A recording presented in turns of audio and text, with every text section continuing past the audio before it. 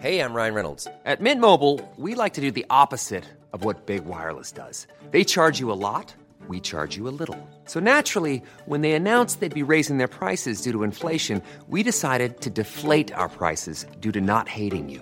That's right. We're cutting the price of Mint Unlimited from $30 a month to just $15 a month. Give it a try at mintmobile.com/switch. $45 up front for 3 months plus taxes and fees. Promo rate for new customers for limited time. Unlimited more than 40 gigabytes per month. Slows full terms at mintmobile.com. Du lytter til en podcast fra Det Nordjyske Mediehus. Velkommen til Weekend med Johnny Gade, men også DJ Alligator. Woo! I dag bliver det så godt, for vi skal til mit yndlingsland og have de friskeste nyheder. Friskeste Nordkorea. Ja. Vi skal til Nordkorea, hvor der er vanvittigt sjove nyheder. Vi skal også ind og spille en omgang GTA, som åbenbart er forbundet med narkokarteller og meget mere. Derudover så skal vi se på en computer, der har regnet ud, hvornår jorden den går under. Spoiler alert, det er lige om lidt. Vi skal også kigge på folk, der rent faktisk har frosset sig selv ned i cryo chambers for at blive genoplevet senere. Vi skal også til Auschwitz, som jo er et turist-hotspot, hvor der er nogle lidt for friske mennesker, der lige troede, de var sjove, og så lavede de en hejl-joke, og det gik ikke så godt. Nej.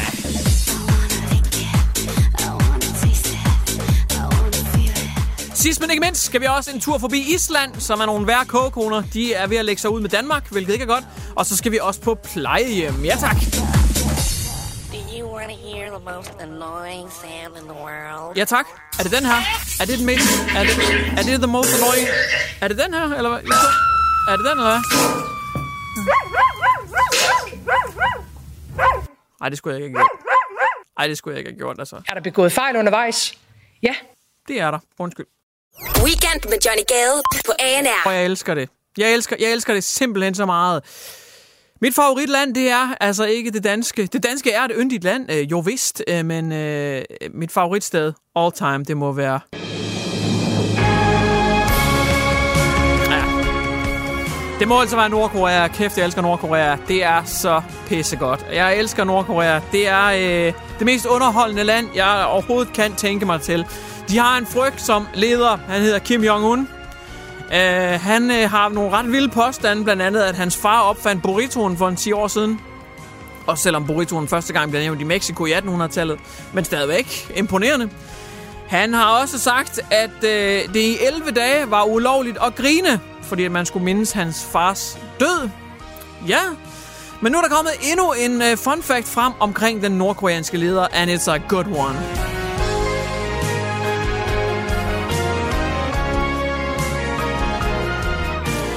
Det er nemlig kommet frem, at helt nøjagtigt, så tager han sit eget personlige lille toilet med rundt, når han er på tur. Ja, du hørte rigtigt. Det gør han simpelthen for at beskytte sine fæses, sin afføring, sit lort. Det beskytter han simpelthen, fordi det må ikke falde i hænderne af de forkerte mennesker. Kim Jong-un, han kan ikke lave pupu, han kan ikke lave nummer 2 på offentlige toiletter. Fordi hvis nogle bad guys skulle få fat i hans faces, så kan det afsløre kritiske, klassificerede informationer omkring hans helbred. Og det er selvfølgelig rigtigt. Der er jo en masse i tarmfloraen, som man ligesom kan analysere på og finde frem til ens helbred. Og det vil han altså ikke have, at folk de får fingrene i. Jeg ved ikke, hvorfor folk de skulle massere hans afføringskager og undersøge det. Men det er han bange for, at folk gør i hvert fald. Så nu har han lavet personlige toiletter, der følger ham rundt, hvor end han går. Det er selvfølgelig allerede på de personlige fly, han har flyver rundt i, men han har også fået lavet det i bilerne, som han bliver fragtet rundt i. Så det er noget af en episk kortage, som han bliver fragtet rundt i, fordi der er flere adskillige biler, der kører, når han skal et sted hen. Det er der af den ene simple grund, at man må ikke vide, hvilken bil han er i. Så der er mange ens biler, der kører, så man ikke ved, hvilken en han sidder i. Men der er også en af de her biler, som fungerer som et rullende toilet. Det er altså en bil, hvor der bare er et stort toilet over bag i, så Kim Jong-un han altid kan bruge sit private toilet.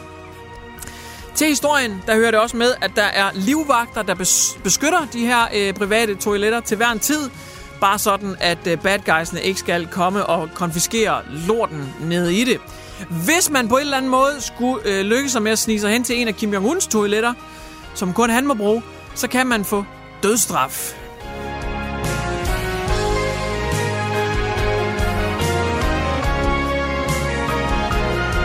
Det her er Weekend med Johnny Gade på ANR. Nu er den fandeme gal igen.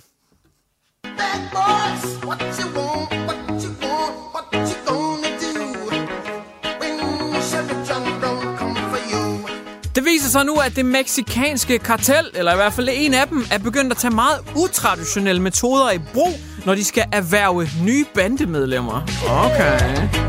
Bad boys, what you gonna do? What you gonna do when they come for you? Bad boys, what you gonna do? What you gonna do when they come for you? Det er nemlig kommet frem, at det mexikanske kartel har været et smut inde i GTA Online. That's right, GTA 5, som udkom for sådan 9 år siden eller sådan noget, det er stadig evigt populært. Det bliver stadigvæk opdateret, og især online er der rigtig mange unge knægte og piger, som synes, det er hysterisk morsomt at rende rundt og eksempelvis være en kriminel med en AK eller en bandeleder eller købe prostitueret eller sælge narko og alle de her ting, man kan i GTA. Det har det mexikanske kartel fundet ud af, så de er nu begyndt at erhverve unge mennesker til deres kartel ved at spørge, kunne du ikke tænke dig at gøre det her i virkeligheden? Bad boys, what you gonna do? What you gonna do when they come for you? Bad boys, what you gonna do? What you gonna do when they come for you? Man ved det her, fordi der er en ung pige, som er blevet rekrutteret. Hun har fået tilbudt op imod 16.000 om ugen for at være en runner for det mexikanske kartel, hvor hun altså skal trafficke drugs hen over grænsen.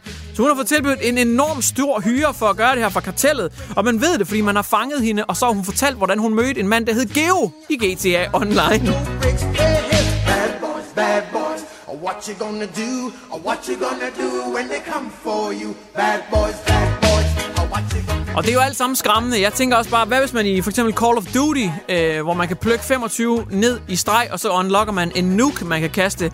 Hvad hvis det mexikanske kartel kommer ind og siger, kunne du tænke dig at prøve det i virkeligheden? Plukke 25 mennesker, og så få en nuke unlocket. Det er jo skræmmende ting at sige. Men endnu værre, hvad hvis nu de begynder at gå hen til andre spilgenre?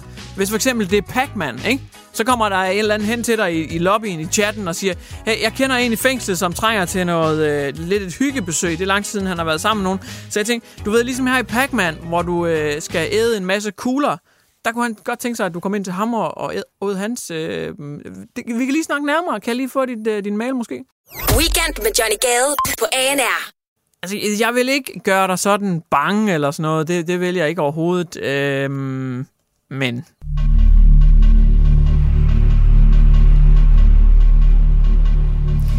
Tilbage i 70'erne, der var IT'en godt og grundigt på vej frem, og der brugte man computermodeller til at prøve at forudsige, hvornår samfundet det ville gå under, og vi som menneskehed simpelthen ville være finito.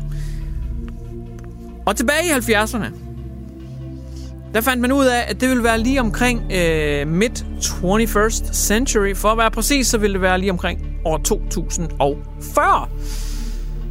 Altså en 18 år væk, om en 18 års tid, der vil jorden altså gå under, og det vil allerede begynde omtrent lige nu.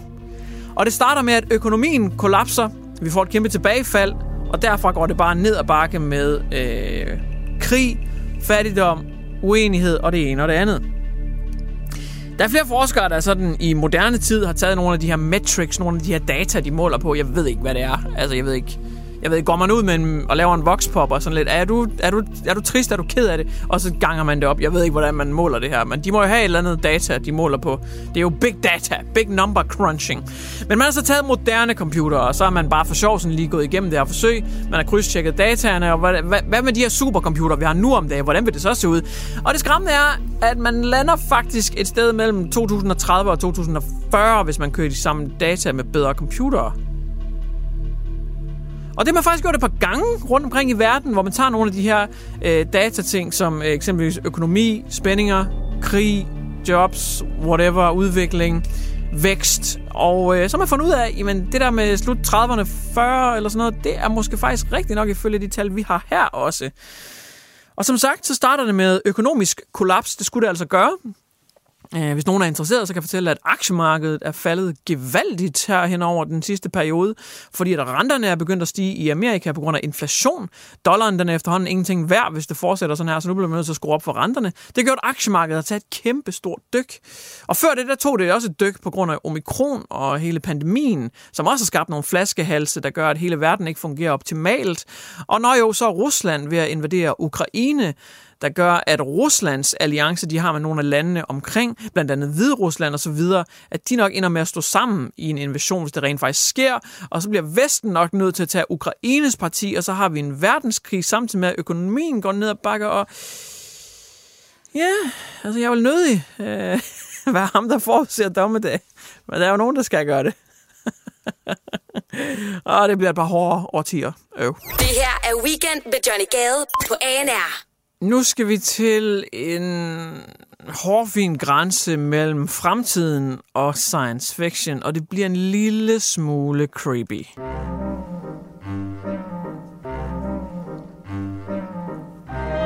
Hvad hvis jeg fortalte dig, at når du dør, og dit hjerte stopper med at slå, der kommer en læge og siger, ja, jeg erklærer ham hermed død, eller hende. Hjertet slår ikke længere. Du er afgået ved døden. Hjertestop.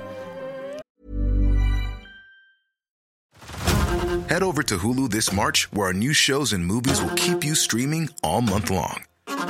Catch the acclaimed movie All of Us Strangers, starring Paul Mescal and Andrew Scott. Stream the new Hulu original limited series We Were the Lucky Ones with Joey King and Logan Lerman. And don't forget about Grey's Anatomy. Every Grey's episode ever is now streaming on Hulu. So, what are you waiting for? Go stream something new on Hulu. Så er du egentlig ikke rigtig død i forhold til nogle mennesker. Der er i hvert fald nogle mennesker, som tror på kryostasis eller cryogenesis, eller hvad man vælger at kalde det her. En slags... Er det en slags tro? Jeg ved det ikke. En slags mekanik? En slags løsning i hvert fald, hvor man mener, at bare fordi hjertet stopper med at slå, så er du ikke død endnu. Du er først død, når kroppen den går i forrådnelse. Du kan godt bevare kroppen, og så måske endda have teknologien til at genopleve den senere. Og det er der faktisk et par, der har arbejdet på siden 70'erne, og de er tættere på at lykkes, end de nogensinde har været. De har nemlig frosset menneskekroppe ned. Det koster langt over 1 million kroner at få gjort, men så kan du altså fryse hele din krop ned i håbet om, at man engang i fremtiden, måske om et årti eller to, har teknologien til at bringe dig tilbage i live. Hvis du synes, at sådan 1,5 million eller sådan noget er sådan lidt pricey, så for cirka det halve, faktisk mindre end det halve, der kan du også blive frosset ned. Men i stedet for det hele din krop, så er det bare dit hoved, der bliver Er det lidt vildt? Jeg ved det godt. Jeg ved ikke, om de sådan står med sådan en økse, man også hugger brænde med, eller hvad de gør. Om de har sådan en ansat bøddel. Men du kan også bare få frosset dit hoved ned. Det er noget billigere. Det fylder ikke så meget, og ja, det er jo en praktisk organisation åbenbart. Du kan også bare få frosset hovedet ned for i omegnen af en tredjedel af de penge. Måske en 600.000.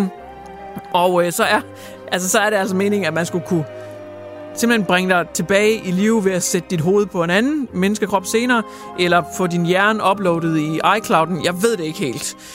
Der er dog rigtig mange kritikere af det her. De siger, at bare fordi kroppen den bliver frosset ned i minus 196 grader og bliver sådan rimelig bevaret, så vil man aldrig nogensinde kunne smække den i gang igen med sådan et par videnskabelige startkabler her. Det vil simpelthen ikke kunne lykkes. Men der er mange, som tror på den her sag, og der er faktisk også nogle lidt ulykkelige sager. For eksempel forældre, der har mistet børn, som er døde som 2-årige med hjernekræft, og historier som dem. De har valgt at sige, at det her tab var simpelthen så hårdt, og vi vil gøre hvad som helst for at få vores lille dreng eller pige tilbage. Så de har simpelthen betalt de her penge for at få frosset deres lille barn ned, og forhåbentlig så kan man i fremtiden tøge barnet op igen. Det er ret sindssygt. Der er mange kritikere, men der er også mange, der tror på det. Og hvem ved, hvor vi teknologisk er om 10-20 år. Weekend med Johnny Gade på ANR. Nu skal vi til Auschwitz. Arbejd macht frei, står der hen over porten på den her arbejderlejr, koncentrationslejr, hvor over 1 million mænd, kvinder og børn endte deres dage.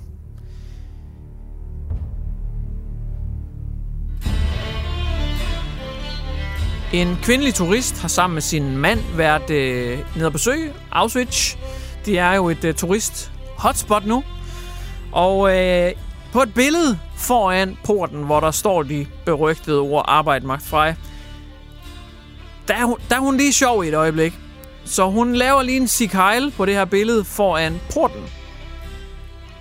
Der er dog vagter på det her museum.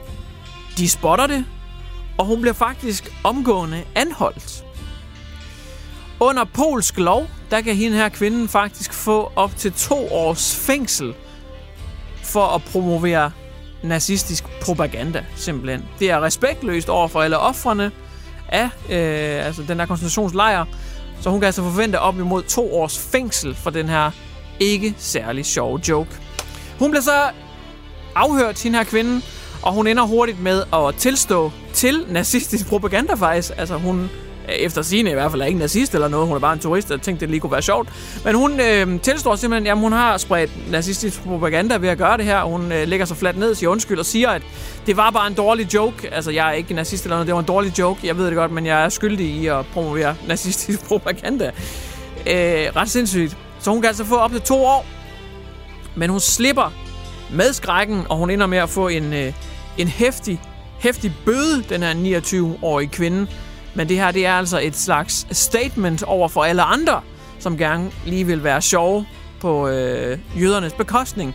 At den går altså ikke. I hvert fald ikke på museet Auschwitz. Der går den absolut ikke. Der er 0 tolerance over for Sieg Heil jokes. Så det er lige en advarsel, hvis du nogensinde skal derned. Lad være med at være funny guy. Eller funny woman. Hvilket der ikke er nogen chancer for, fordi kvinder er ikke rigtig sjove. I'm just kidding. Det var en joke, og det kan jeg godt sige, fordi jeg er sjov, for jeg er mand. I'm just kidding igen. Det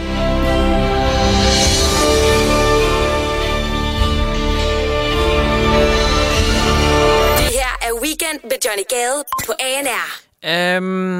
Jeg ved ikke rigtig, hvordan jeg skal have det med den her historie, men det bliver i hvert fald... det bliver sgu lidt mærkeligt, egentlig. Ja. Vi skal til Italien, og så skal vi hilse på en 91-årig gammel mand. Han var på plejehjem, og der kan jo være nogle delte meninger omkring plejehjem. Altså, er det ikke bare endestationen? Gider man at være der? Man vil da hellere have sit eget hus eller lejlighed. Altså, man skal ikke bare være sådan en gammel nis, en gammel grøntsag, der skal være på plejehjem. Der er også nogen, der synes, det er rigtig fedt. Der er en masse ligesindede, en masse mennesker, man kan snakke med og socialisere og spille brætspil og sådan noget. Der er delte meninger. Der er nogen, der siger, jeg skal fandme aldrig på plejehjem. Andre, de synes ikke, det er så slemt. Okay. Ham er den 91-årige mand fra Italien. Han synes ikke, det var så fedt. Han synes faktisk ikke, det var særlig fedt. Så han valgte sådan helt tegneserieagtigt at binde nogle laner sammen. Eller sådan nogle sengelinneder, eller hvad fanden det hedder. Dem med dynerne og laner og alt der. Altså helt tegneserieagtigt. Der bandt han så nogen sammen. Og så firede han dem ned ud af vinduet. Og så ville han altså kravle ned af dem her. Han havde bundet dem omkring sine hofter, omkring livet af sig selv, så de ligesom kunne støtte ham. 91 år, mand, og så kan man sådan noget der Mission Impossible, Tom Cruise, parkour-agtigt shit. Det er ret vildt. Så han begynder at fire sig selv ned.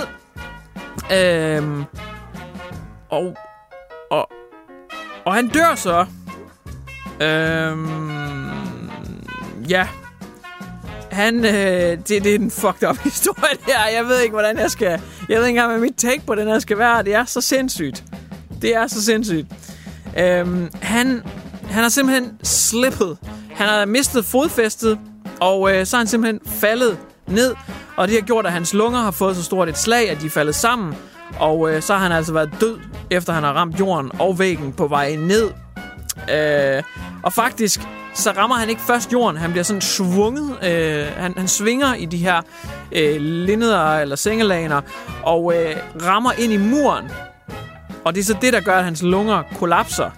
Og faktisk, da han bliver fundet, der dingler han stadigvæk i de her sengelaner fra vinduet. Og så skal man først have pillet ham ned, før han kommer ned til jorden.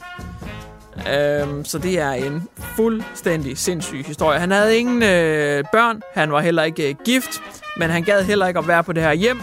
Og det skulle jeg så lov for, at han fik understreget her ved at prøve at undslippe fra vinduet. Må det ikke, han er et bedre sted nu? Det kan vi håbe på. Sindssyg historie. Wow. Weekend med Johnny Gade på ANR. Så er der drama, og det er sportens verden. Altså, jeg snakker sjældent om, i hvert fald dansk sport, fordi håndbold, fodbold, badminton, det er så røvsygt. Jeg beklager, jeg er ikke patriotisk, jeg beklager, det er røvsygt. Altså, jeg er mere American kind of guy. Jeg elsker NBA, NFL, NHL, that kind of shit. Det er dope, okay? Mandesport. Men vi skal lige snakke lidt om dansk sport, for der er drama. Fordi der findes en historisk bygning i Island, som hedder Albygishujte. Og den bygning, den er historisk, og den er stor og flot, og det ene og det andet. Og den har nogle rigtig fine elementer på sig. Forestil dig sådan en rigtig lækker, gammel kunstnerisk bygning, ikke også? Den ligger i hovedstaden Reykjavik i Island, ikke også? Og den huser det islandske parlament, så det er en meget vigtig bygning, okay? I 1874, der blev Christian den 9. den første konge, som besøgte Island. Han var lige sådan, hey, shout out Danmark, hvad sker der her på Island? Og derfor så har Christian den 9. logo faktisk været på den her bygning. Men nu er der en ret indflydelsesrig person fra Island, der har været ude at sige, nu skal det der pis med Christian den 9. altså pilles ned igen. Det gider jeg simpelthen ikke. Det magter jeg simpelthen ikke. Det er en islandsk politiker, som er ude at sige, nu skal Christian den 9. og alt, der har danske relationer, altså pilles ned af den her vigtige bygning. Jeg gider det ikke, det pis længere, okay? Og det sker efter, at Danmark de spillede håndbold mod Frankrig, og man tænker, hvad fanden i helvede er jeres problem, for når de tror så ud i fjerpen i Island, hvad er jeres problem? Men det det er, at hvis Danmark havde vundet over Frankrig, så havde Island skulle spille semifinal, åbenbart. Det er meget, meget indviklet. Lige så indviklet, som de tror så Island har oppe i fjerpen. Men hvis Danmark havde vundet over Frankrig, så havde Island åbenbart været videre i semifinalen. Og altså videre i det her kæmpestore håndboldarrangement, okay? Men Danmark, de spillede med reserver. De de hvilede nogle af deres største stjerner, blandt andet Mikkel Hansen.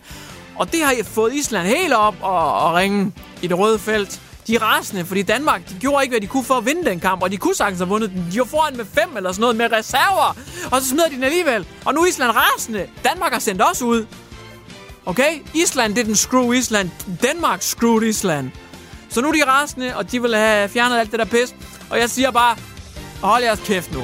Nu holder I kæft, okay? Island. Nu bliver jeg nødt til at holde kæft. Ellers så bliver Donald Trump sikkert genvalgt som præsident her, ikke også? Hans andet run. Og ved I hvad? Så kommer Mohammed lige over. Nå, bytte købmand. Handle. Så er der grupperabat. Så sælger vi Grønland. Og fucking også Island med i aftalen. Og så bliver I solgt til USA. Og så bliver I nuket af Rusland. Kan I fatte det? Hold jeres kæft.